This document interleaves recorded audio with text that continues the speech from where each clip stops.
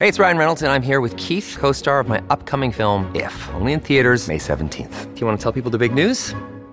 All right, I'll do it. Sign up now and you'll get unlimited for $15 a month and 6 months of Paramount Plus Essential Plan on us. MintMobile.com/switch. Upfront payment of $45 equivalent to $15 per month. Unlimited over 40 gigabytes per month. Face lower speeds. Videos at 480p. Active Mint customers by 531.24 get 6 months of Paramount Plus Essential Plan. Auto renews after 6 months. Offer ends May 31st, 2024. Separate Paramount Plus registration required. Terms and conditions apply if rated PG. Hello, everybody. This is Marshall Poe. I'm the editor of the New Books Network. NBN listeners like to read books and buy them. So we thought we'd tell you that right now, our friends at Princeton University Press are having a remarkable site-wide sale. You can get 50% off books, including ebooks and audiobooks, with the code 50, F-I-F-T-Y, at checkout until May 31. You can save some real money on Princeton University Press books. I encourage you to go there and check it out. Welcome to the New Books Network. Hello and welcome back to the New Books Network. I'm Brady McCartney, your host today. I'm joined by Brendan Rensink, editor of The North American West in the 21st Century, published by the University of Nebraska Press. Professor Rensink is an associate director of the Charles Redd Center for Western Studies and an associate professor of history at Brigham Young University. Brendan Rensink, welcome to the podcast. Thanks for having me. It's a pleasure. Well, thank you for joining us. So to begin, could you tell us a bit about yourself, maybe specifically how you describe yourself and your work when you introduce yourself to folks both inside and outside of academia? Yeah, I'm a historian of the North American West, which people sometimes furrow their brows because they're not exactly sure what it means to be a historian these days. But I'm a history professor. I help run a Western American Studies Research Center. And within the American West, my interests and expertise are in transnational borderlands, Indigenous peoples, the environment, a number of other subfields. We all wear a lot of different hats. And over the past few years, I've also made something of a turn towards public history or producing work and engagement with general public audiences explicitly in mind. So that's kind of generally how I explain myself or introduce myself. Great, thank you. Yes, I would definitely emphasize sort of the public nature of your work these days, which is how I found you. So thank you for speaking to a broader audience. Okay, so how do you define the North American West in the 21st century, right? That's sort of the overarching theme, the title of this book. And what are the key elements that you believe have defined the region in at least the early part of the 21st century? Yeah, I mean, we're only a couple decades in, so it's weird to be doing history that comes all the way up to the present, but I think it's important. In many ways, the West has persisted in the minds of historians for a long time with a number of key features that have animated a lot of its past, and as a region with lots of continuity, that past is inextricably tied to the more recent past and to our present. Some of those big things which I note in the book are that continuity, the tying of past and present. We can't understand the present without understanding the past. Historians talk about it as a region of grand convergence, a grand crossroads where peoples and forces from not just around the nation or the continent, but really the world have met and continue to meet and interact in really dynamic fashions. We've talked about the region in the past a lot as a region defined by conquest, and I think that persists to the present. And that's not just in reference to the legacies of indigenous dispossession, but also the conquest of the land and the environment, or the historic efforts to do that. And those are things that we're definitely still reckoning with in the 21st century. And then, I mean, maybe the most generic way to define it is a region of great complexity. The West, quote unquote, is large geographically. So if you talk about the West and try to assign any really generalized attributes to it, they fall apart pretty quickly. Historically, people describe the West as an arid region. It was defined by its lack of rain. But I grew up in Northwest Washington, and there's no lack of reign up there. Well, at least historically, maybe a little more in the present, but so it's a really diverse area, which with lots of different landscapes, environments, societies, cultures, peoples. So the more you zoom out and talk about the quote unquote West in generic terms, that you do lose a lot of clarity. So as a large study area, that makes for a very complex study area that often we break down into, innumerable subregions and so forth. So I think those, we sometimes refer to those as the 4 C's. These were something that Patty Limerick came up with years ago, but continuity, convergence, conquest, complexity, those are things that defined it in the past, and I think still very clearly define it in the 21st century as well. Indeed. So you started to touch on this in your last answer. So at the end of your introduction, you quote Frank Burgon, and he writes, and you quote him, saying, "This is the West and America, today a region in conflict with itself." And he poses that as a question. So in your view, you started to touch on these conflicts, but what are sort of the central conflicts of this dynamic in the West? Well, Frank, in a lot of ways, he's been thinking lately in some of his publications about conflicting identities, regional identities. And that's really at the core of, as he's thinking about the New West and the Old West a lot, that's the conflict he's talking about. If you ask a lot of people what it means to be a quote unquote Westerner, many might list off attributes that are somewhat frozen in 19th century frontier era mythologies, the rugged, independent, self-made individuals and so forth. These mythologized personal identities, aren't just about the person. They radiate outward to communities and regions and states and so forth. So this leads to conflict within the region as it is rapidly changing in the 20th and now the 21st century. We're a highly mobile and transient population. In some of the really fast-growing metropolitan areas, say Phoenix, for example, more and more of the population are recent arrivals. They're not lifelong or generations deep, Westerners from Phoenix. And it's not just incoming new peoples from the other places in the U.S., but it's tied to global population movements as well, especially along the Pacific coast. So, what Frank's getting at a little bit is, like what happens when a town, for instance, whose longtime multi-generational residents think of themselves, their society, their economies, their identity in a certain Western way. What then happens when that town and its surrounding region rapidly develops and grows, is filled with newcomers, sees long-standing economies or traditions wane and new ones rise and so forth? It's this conflict between the Old West identity that some places hold and the realities of what the New West is becoming. They're often in conflict with one another. Yeah, I certainly felt that when I was living in Santa Fe, New Mexico, a place that both feels very sort of contemporary, but also timeless in a way that I think very few parts of sort of the developed United States feel, right? That you don't always feel a connection back to, 400 or 500 years ago. But it's very prominent. And at the same time, right, there's like a Tesla dealership just outside of town. So yeah, Santa Fe is a great example of that. These places that their identity, especially in terms of tourism, is very much rooted in a certain version of the historic past.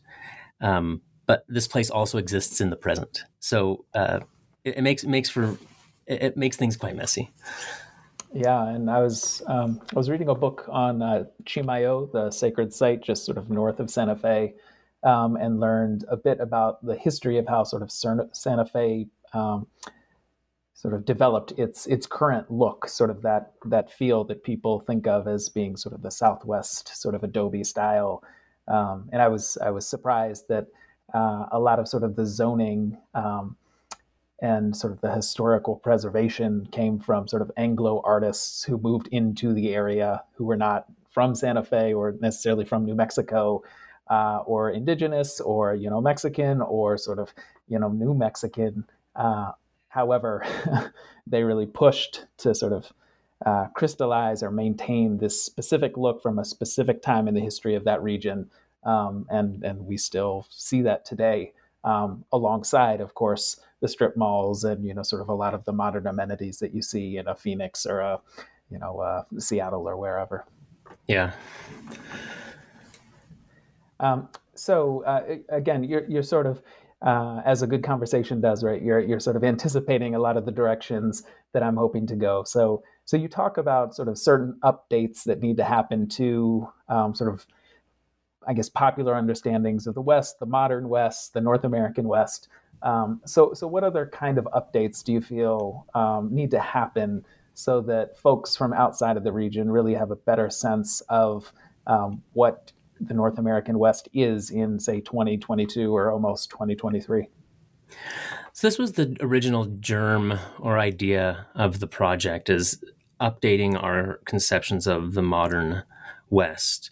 Back in the 1980s and 1990s, the field of Western history kind of underwent a big revolution. A lot of historical fields did, as they're being impacted by new methodologies and new frameworks for thinking about the past.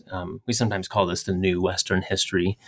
And a big part of that new Western history movement was about the modern West, about thinking explicitly about the region after it moved past some of its mythologized frontier era dynamics. And this was really great, important work. It emphasizing that the region had continued to be a unique place with unique things to study, unique lessons to teach us, past the frontier into the 20th century. And a tremendous amount of work came of modern West work came out in the 1980s and 1990s. So as I was thinking about new topics for a workshop to host here at the Red Center, and then an edited collection that would grow out of it, I came on this idea as I realized that many of these modern West discussions, be it from books or articles or conferences, all the things that I read in grad school, a lot of those are now 30 to, in some cases, 40 years old. We're 2 full decades into the 21st century. So a discussion of the quote unquote modern West from 1985 doesn't feel quite so modern anymore. So I set out to find some scholars that were working on topics that could have one foot in the late 20th century when those previous modern discussions were happening, but then another foot as close to the present as possible. So in other words, people that were working on histories that somehow demonstrate late 20th century narratives moving across the century divide and then showing us how they developed in the 21st century, perhaps following on the exact trajectory that had been, kind of scoped out in that previous work, or perhaps diverging in new ways. So I wasn't thinking about any specific thing that needed updating, just more generally that it was funny to talk about work on the quote unquote modern West when that work was 40 years old.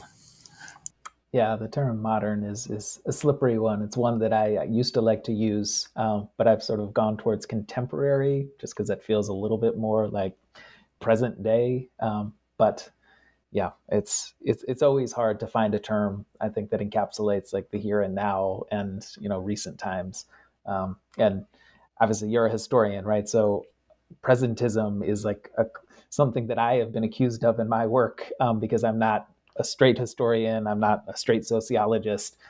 So I like to think about connections between the moment that I'm living in and past times. But sometimes academics that I find myself in conversation with are wondering why I'm spending so much time thinking about 2022 when there's little we can say at this point in their view, just because, we're living through these times. We don't have access to all the sources we might need to say something sort of more profound or more sort of total about this moment.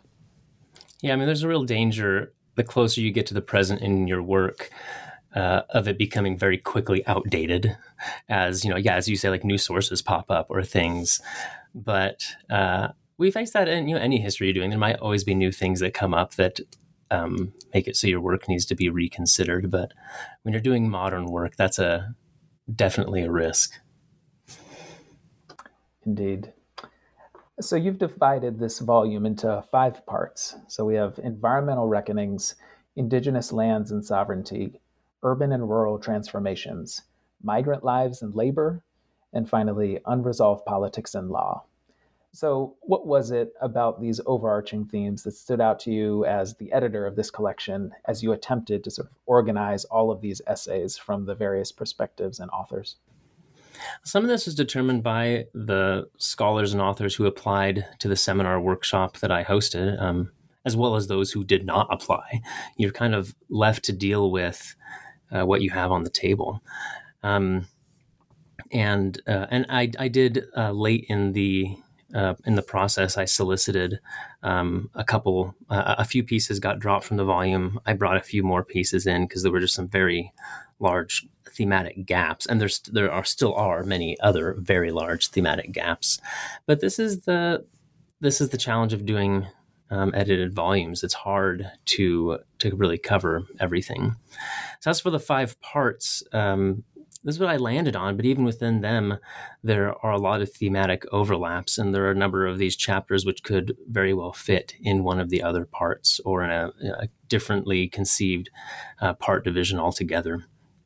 But essentially, with an edited collection, you're trying to take a bunch of separate works and trying to bring them into conversation with one another. Hosting an in-person seminar where we workshopped these papers together and had group discussions helped facilitate some cross-pollination. But organizing them into parts is in a way an attempt to provide some signposts for readers to understand how to think about these pieces in groupings, or to try to indicate here's some thematic through lines that, that in these next 3 chapters you might find useful. I did not do part introductions, which is something I did do in my monograph I published a few years ago, with even kind of further analytical thematic work to tie the groupings together. But in the introduction, we try to lay that out a little bit.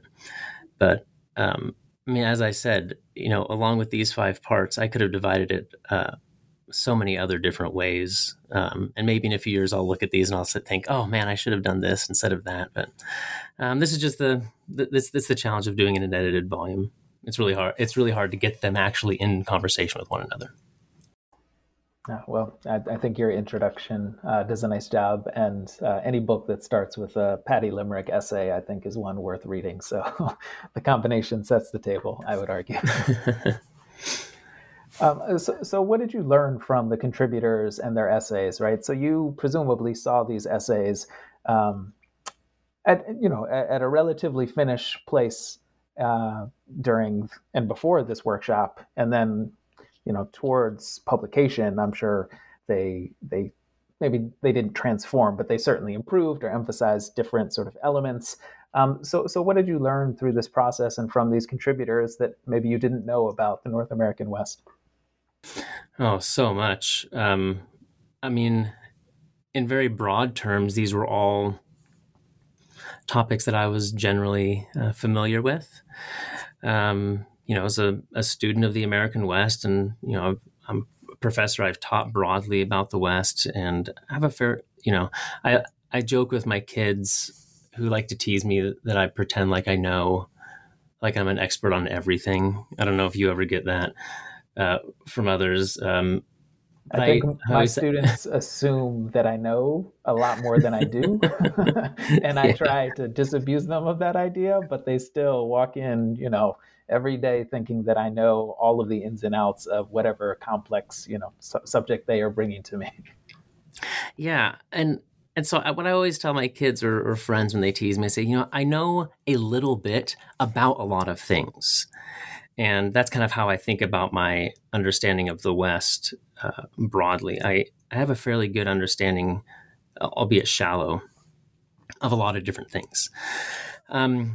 So when these essays came in, with each one, I mean, the reason that I chose these essays were because they were on, topics that I felt were relevant, topics that were not too narrow or niche, but that had, they are very often, they're very narrow in what they're investigating, but with really broad implications. I chose topics I thought resonated with some of the big thematic ideas in the modern West.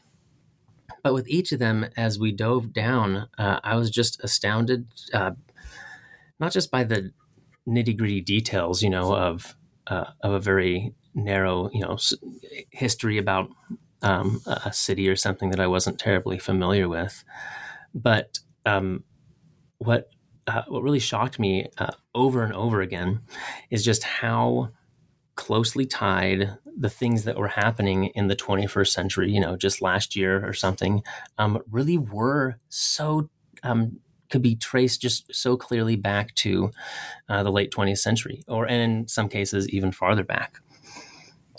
So I don't know if I was necessarily learning this, but it was reaffirming this belief that I had, and I think most historians have, that we cannot escape history. We cannot understand the present if we don't carefully study our recent past. And this was another one of the big motivations for the project. We continue to see the West, quote unquote, invoked in public discourse to mean all kinds of different things, especially in political discourse. But often it's quite misplaced. It's, often based on some of those really, mythologized Western tropes and so forth. And then, a politician or someone will invoke that to mean something in the present, which is problematic if it's being based on bad history. But moreover, we're a region facing innumerable challenges. And I'm a firm believer that all the solutions to those challenges will be aided if we more carefully weigh where it is that we just came from. So these essays over and over again reaffirmed that belief of the crises or the events of the present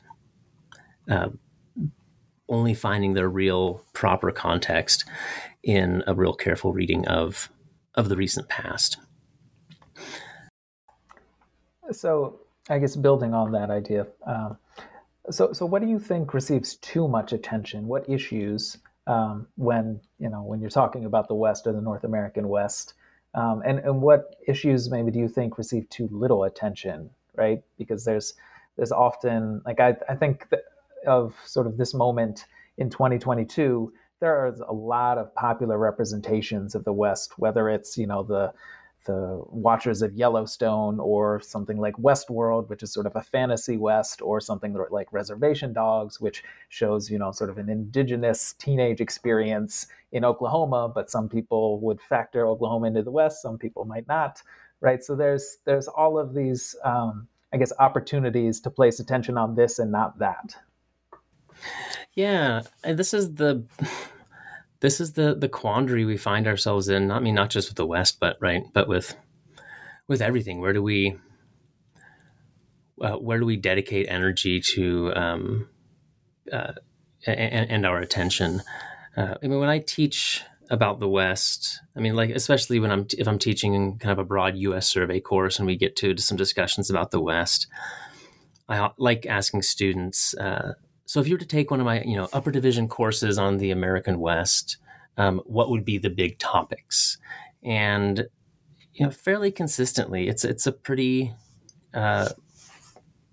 reliable set of responses. Cowboys and Indians, pioneers, maybe vigilante violence.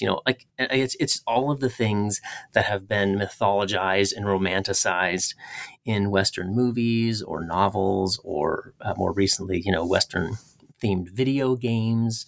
Those are kind of all the knee-jerk associations that people have with the West as a region. This is what's kind of out there in our popular culture. And I'm not saying that those things don't deserve attention. Many of those things were part of the West's, historic experience. But they tend to suck up all the oxygen in the room anytime that someone mentions, quote unquote, the West. People just immediately go to those very mythologized tropes that are a bit overplayed. And the problem being that we're then ignoring what is, the vast majority of the historical experiences in the West or today. So there's so much that's not receiving enough attention. This is a big part of what the new Western history of the last 30 or 40 years was trying to do, is trying to bring in new perspectives, new voices, trying to give us more angles to look at the past from, and thereby, reveal new truths about our past. But importantly, about our present. So, for this volume in particular, something that we're trying to remedy is that, too little attention is paid to just how important the West is to the nation, and how important it is internationally. The West hosts some of our country's most dynamic metropolitan regions. Some of the fastest growing or shifting demographics are happening in the West. Some of the most vibrant and nationally important industries and economies are rooted in the West. Some of the locations of nationally and internationally significant natural resources are out here in the West. And all of those things in the 21st century are under incredible stress. So if they're of such national importance, the West in the 21st century isn't just a backwater. It's center stage. So, for instance, when large swaths of the West today are facing historic mega droughts, people in Florida or somewhere, or in Europe, somewhere else might write that off as just a small regional story, but the entire nation really should pay attention, because the dominoes, the ripple effects of, say, the Colorado River and its, the water resources dwindling, they're going to impact everyone, right? It's not just going to impact Utah, Arizona, or Las Vegas, and some far-flung desert landscapes. It's going to impact Los Angeles. It's going to impact the entire region, and that region is so important to the nation that everyone's really going to have to pay attention. So this is, this volume was hoping not just to update our understandings of the modern West, but to do that in service of emphasizing to a broader audience that what's happening out here in the West today is something that everyone really needs to be paying attention to. So do you have I'm hesitant to use this word, but do you have a take on why it seems like the history of the West, or the North American West, is often seen as sort of either that it ended when the so-called frontier ended, or sort of the history remains sort of apart from larger U.S. history? Because I'm somebody who has lived much of my adult life in the West, but I grew up on the East Coast, and sort of my sense of the West has been, multiplied by living in the West. But I don't know that it should have to be that way, that you move to California or New Mexico or Utah to sort of appreciate the history of the North American West, right? It's part of this United States, right? But sometimes the history really does still seem sort of apart from sort of the dominant U.S. history trends. Yeah, there's a lot of regional bias in American history, and this is something that Western historians are that we've been fighting against for a long time. And at different moments, the West has featured more prominently in kind of national narratives, but when it has, it's often only been in service of trying to tell some broader national story. But if you were to go to if a foreigner was going to take a course in America, the American experience, or to read a book or something, a lot of what they might be able to access would be a narrative that is very focused on, the Eastern Seaboard, the colonial Northeast, maybe a little bit of the upper Midwest as the region that explains or that explains America, or the region where, the real American history is rooted. And the West is kind of an exotic, backwater in a lot of that. But there's a lot of, work being done to push against that. For example, in, historical circles, that are working on early America, there's a big movement now, and this term called vast early America, trying to emphasize that, the colonial era history is not restricted just to where the 13 colonies were, right? There's a whole continent out there, and things that were happening on that entire continent have direct legacies that we still feel today everywhere across the continent. So, and of course, the West's a big part of that. But this is all messy, complicated, kind of critical thinking that the general public often has a hard time accessing, if most of what they're consuming about, the region or history or so forth is, via popular culture. Popular culture doesn't do very good with really complex, problematized, critical thinking and views, of a region or of history. They want exciting narratives, clean-cut narratives with a beginning, middle, and end, progression, really clear moral lessons to be told. And the West has often just served to tell those kinds of stories instead of actually telling the actual stories of what were happening. Yeah, I guess all history is complicated, but certainly the histories, sort of the overlapping histories of the West, maybe are more complicated than others. I know your work has looked at sort of the North American borderlands, and you've spent a lot of time thinking about how various indigenous peoples, I think, interacted with Mexicans, or people who then became Mexicans, and folks who eventually became from the United States, and sort of all of these kinds of interactions.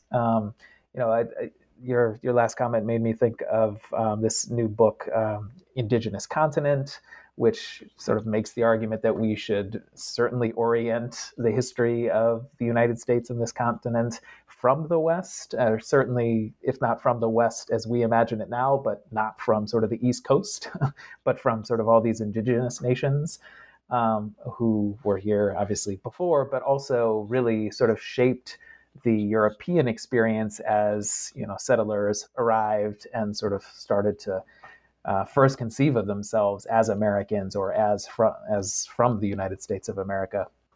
Yeah, you don't have to comment on that, but just a thought that I think connects broadly. Yeah, no, but I mean, there's real power in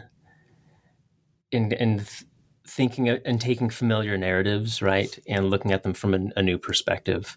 It can really fundamentally not just change how we think about the past or the present, but it really enriches how we think about it. It gives us just so much more to think about. And I don't argue with my students, but I always try to impress upon my students that while, a really nice, clean-cut narrative, say of Western expansion that kind of provides a national kind of origin story, creation myth for the nation, like that's comforting.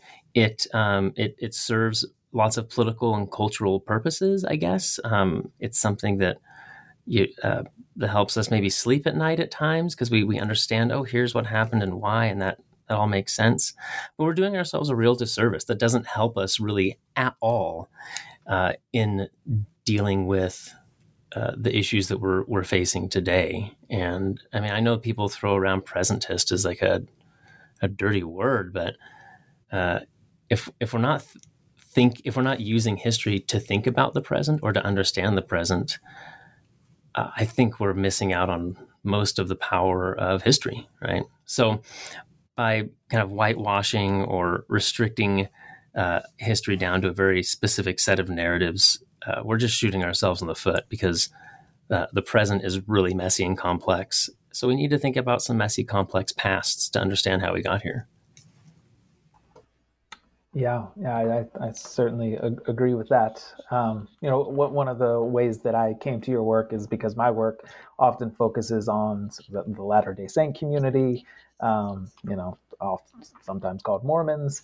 And what was interesting to me was, as you're suggesting, looking at a community that had been presented to me in a certain light, and certain, parts of sort of LDS history were emphasized to me, and trying to come at an understanding from a different angle, which has really opened up a whole new world to me, because I realize I'm speaking to a professor who works at BYU, so I'm trying to tread lightly, but I didn't. The Mormon community, and that's what they were called when I was growing up, that was presented to me was not necessarily presented in a positive light. Not that it needs to be positive, but certainly not a complex and full sort of light that you would hope any community would receive. So my own work has really tried to understand what it would have been like for early sort of Latter-day Saints, as sort of the migration happened to the West, and sort of how communities who thought of themselves as pioneers, right, dealt with sort of environmental and cultural circumstances that they found, and then also sort of from sort of a different perspective, how sort of the indigenous peoples they encountered in places like the Salt Lake Valley, how those interactions went, and how that has shaped the present sort of relationship that folks have within the LDS community to Utah, to Desiree, however you want to sort of think about it, but also how the Utes factor into this story, and the many other indigenous folks that those early Mormon pioneers would have encountered. So again, it gets complex really quickly, right?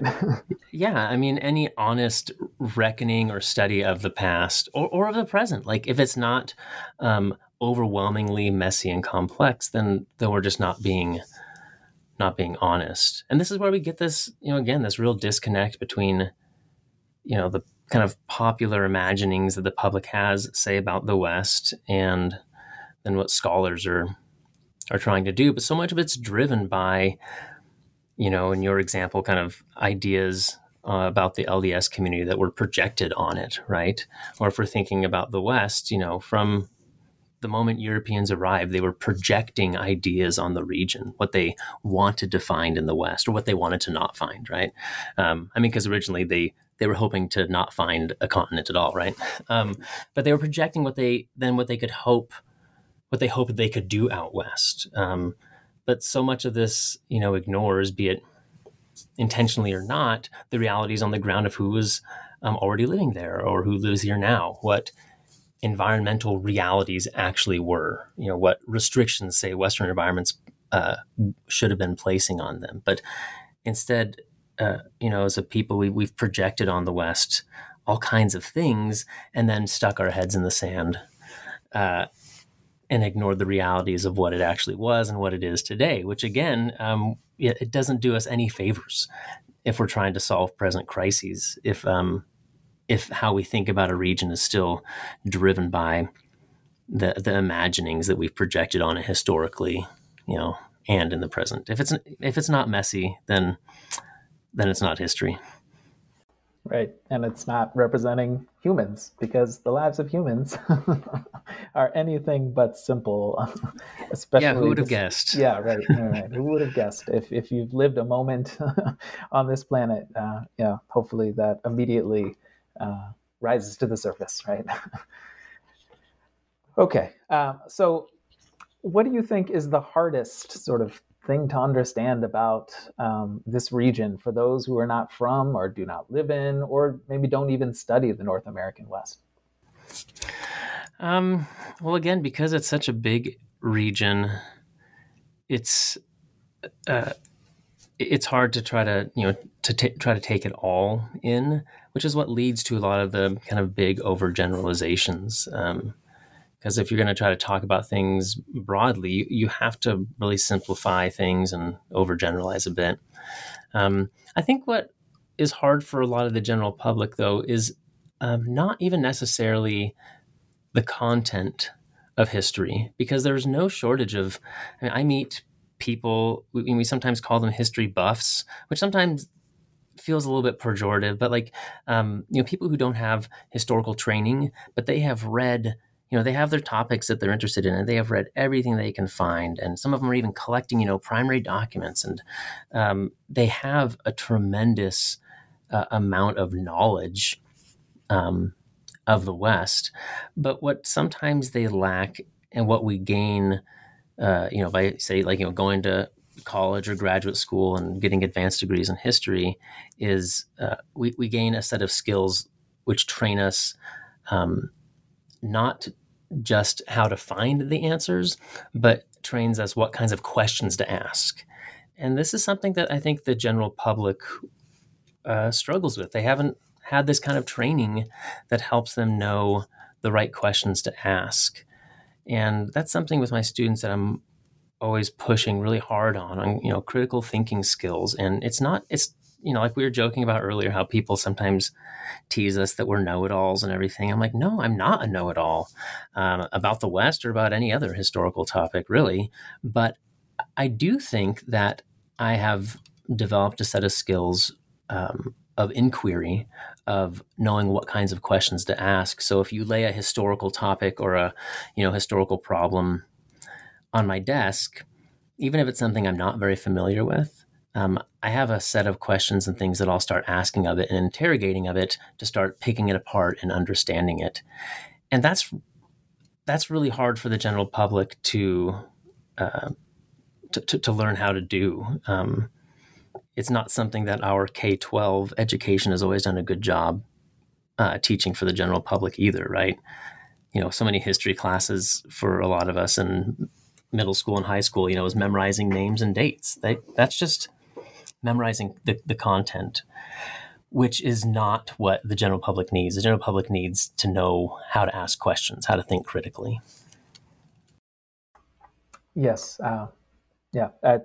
That makes me think of when I first went to college and realized that geography was not just like the map and understanding what places are, spread across the earth, right? That geography is this discipline that asks specific questions and isn't this like stagnant thing where you're just basically looking at a globe. And I think you're right that sometimes history really is seen as, memorizing names and dates and sort of moving on because that timeline is established, it's static.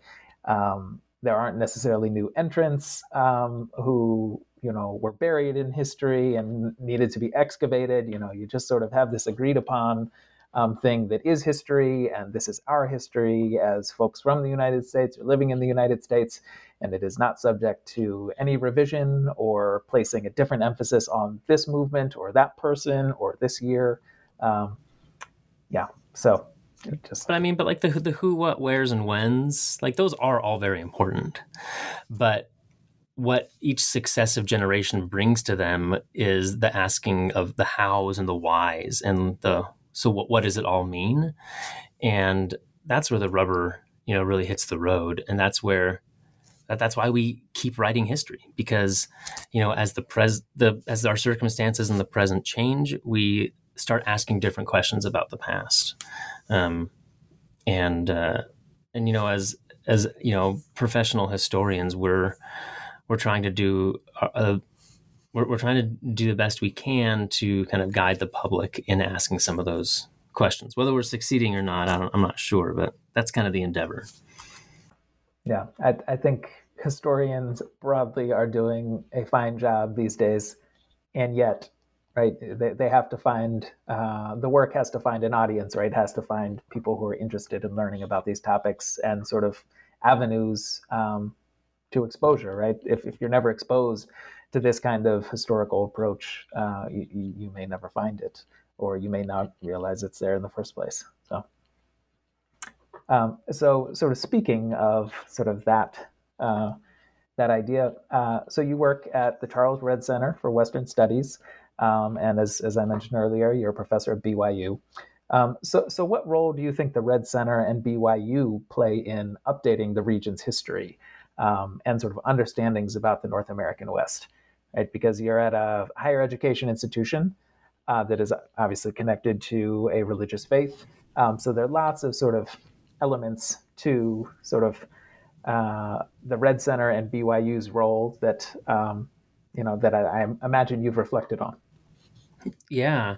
So just this year, we celebrated our 50th anniversary at it's the Charles Redd Center for Western Studies. So we're an interdisciplinary research center focused on increasing public understanding and scholarly inquiry into the West. We put a lot of emphasis on the Intermountain West, but some of what we do is more broadly conceived about the broader North American West as well. We're very fortunate in that, over this past 50 years, there's been some very generous families who have donated some very large sums of money. So we have some healthy endowments that that we can now operate, using the interest, off of those endowment funds to try to support scholarship, inquiry, and all kinds of, public things as well. So we host seminars and workshops and then publish volumes like the one we're talking about today. We host lectures that are open to the public and streamed online where we bring in scholars. History, is kind of our strongest, traditionally our strong suit. I'm a historian. Some of the past directors and associate directors, assistant directors here have been historians, but we bring in scholars from all kinds of different disciplines. And then we provide funding every year, enormous amounts of money in the form of grants and fellowships or awards that go out to people in really every conceivable discipline, not just history or the social sciences or the humanities, but also, the environmental sciences, the fine arts, anyone working on anything that's relevant, that's increasing kind of public understanding of the West. We've been able to give people in those disciplines money. We've also been able to give lots of public institutions, so historical societies or humanities councils or a city library, all kinds of public institutions. We also have some funding categories that help them put on events or host lectures or do things that are relevant to their communities here in the West as well. So a lot of how we view our role is that we've been fortunate and blessed with these funds. So how can we use them to facilitate new research and work being done? How can we facilitate bridging the gap between academic research and the general public? And how can we facilitate kind of broader, increased public understanding of the West? And having a job where I just give away money all day it's pretty great. And there's the kind of work that's being done out there is just really, really fantastic. I would imagine you've made a lot of friends for a lot of reasons since being the associate director at the Redd Center. But yes, I would agree. As an outside observer, everything I've seen coming out of the Redd Center is really impressive work and really focus on parts of this country that don't always receive as much attention. And that's a wonderful contribution. It dovetails also with BYU more broadly. So we're predominantly an undergraduate institution. We do have a number of graduate programs, and there's a law school, but most of our students are undergrads and kind of really, if you've ever driven by campus, the big sign at the bottom of the hill, it says, "Enter to learn, go forth to serve." And so this idea of kind of civic engagement or of training students to be thoughtful, critical thinking, compassionate citizens that then go out into the world. And for a lot of them, it's just going back out into the West, as many of them are from the West. A lot of what we also do at the Redd Center is trying to serve that mission here at BYU of serving our undergraduate students and helping them, become good citizens, good neighbors, informed citizens and neighbors. And we find a lot of gratification in serving that mission as well. Yes. So we're coming towards the end. So I guess I'll ask a question that you hear at the end of a lot of podcasts, but I'm going to sort of expand upon it a little bit. So what books, podcasts, movies, artwork, music, maybe even food or recipes would you recommend to someone who wants to learn about the past, the present, and the future of the North American West? Oh, man. I mean, this is going to be like drinking from a fire hose.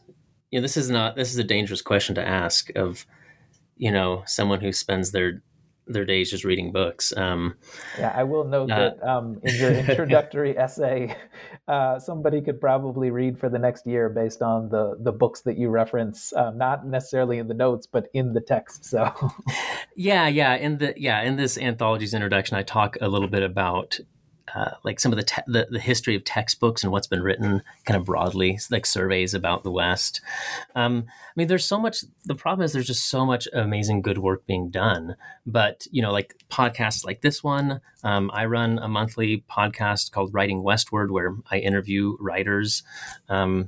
Places like that, or I hesitate to tell people to go follow writers and historians or people on social media, because social media is such a disaster. But there's a lot of kind of informal ways that people can kind of tap into what's being done, the kind of work that's being done, and broadly about the West, or even more focused locally, wherever people live, especially, out here in the West, there's probably some local historical groups that are hosting things. There's hopefully a, good historical society or humanities council that is kind of doing the same types of things that the Red Center is doing, trying to give a platform to the people who are doing, good work.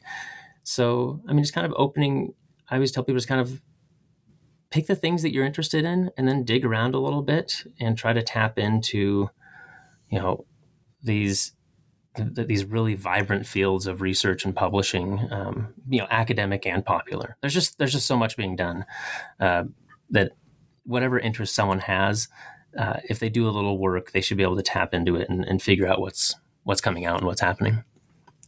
Well, I'll put a plug in for your podcast, Writing Westward. Highly recommended. Since we're on a podcast, I'll recommend another podcast as well, Mountain and Prairie, which focuses on the West. So yeah, I'll stop there. But yes, Writing Westward, your podcast is a wonderful podcast that if folks just listen to that, I think their understanding about all sorts of different issues related to the West would increase. So yes, so that is a great contribution. And I think you're reaching a lot of people who might not sit down and read your wonderful books, but might be led to your books by first engaging with your podcast. So yeah, well played, I guess. Well, that's the hope. Indeed. So to close, I asked you before we hit record if you would mind reading the final musings section of your introductory essay. So are you still game? Yeah, this seems profoundly awkward, reading your own work out loud, but yeah, this might be a good way to wrap up. And there's a couple things here that we've touched on a little bit, but that's fine. So, I mean, yeah, so for listeners, this is just kind of the final paragraph out of this volume's introduction. So you want me to just go ahead and read it? Yes, please. Okay. Final musings. In the end, what do the essays in this volume offer us? It seems the closer we pull Western histories to the present, the more our investigations muddy the waters, and the less they offer clarity and resolution.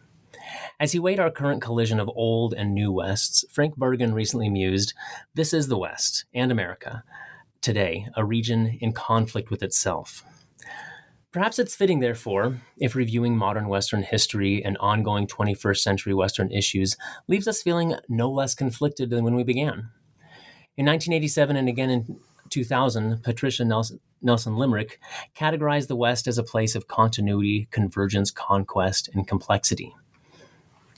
After another 20 years, the authors in this volume find the West no less tied to its past, no less challenged by the peoples and cultures that meet and mix there, no less troubled by the legacies and ongoing forms of settler, environmental, cultural, and other conquests, and no less confused by the ever-accelerating complexities unfolding in this dynamic region. The scholarship of a previous generation of quote-unquote modern West scholars resoundingly declared that trouble had long been and still was on the horizon, and that Westerners needed to reckon with their past if they were to thrive in the future. Either blinded by the hubris of modern society or swept along by the simple inertia of time, we may not have stopped to pause, think, confer, and plan as much as we should have.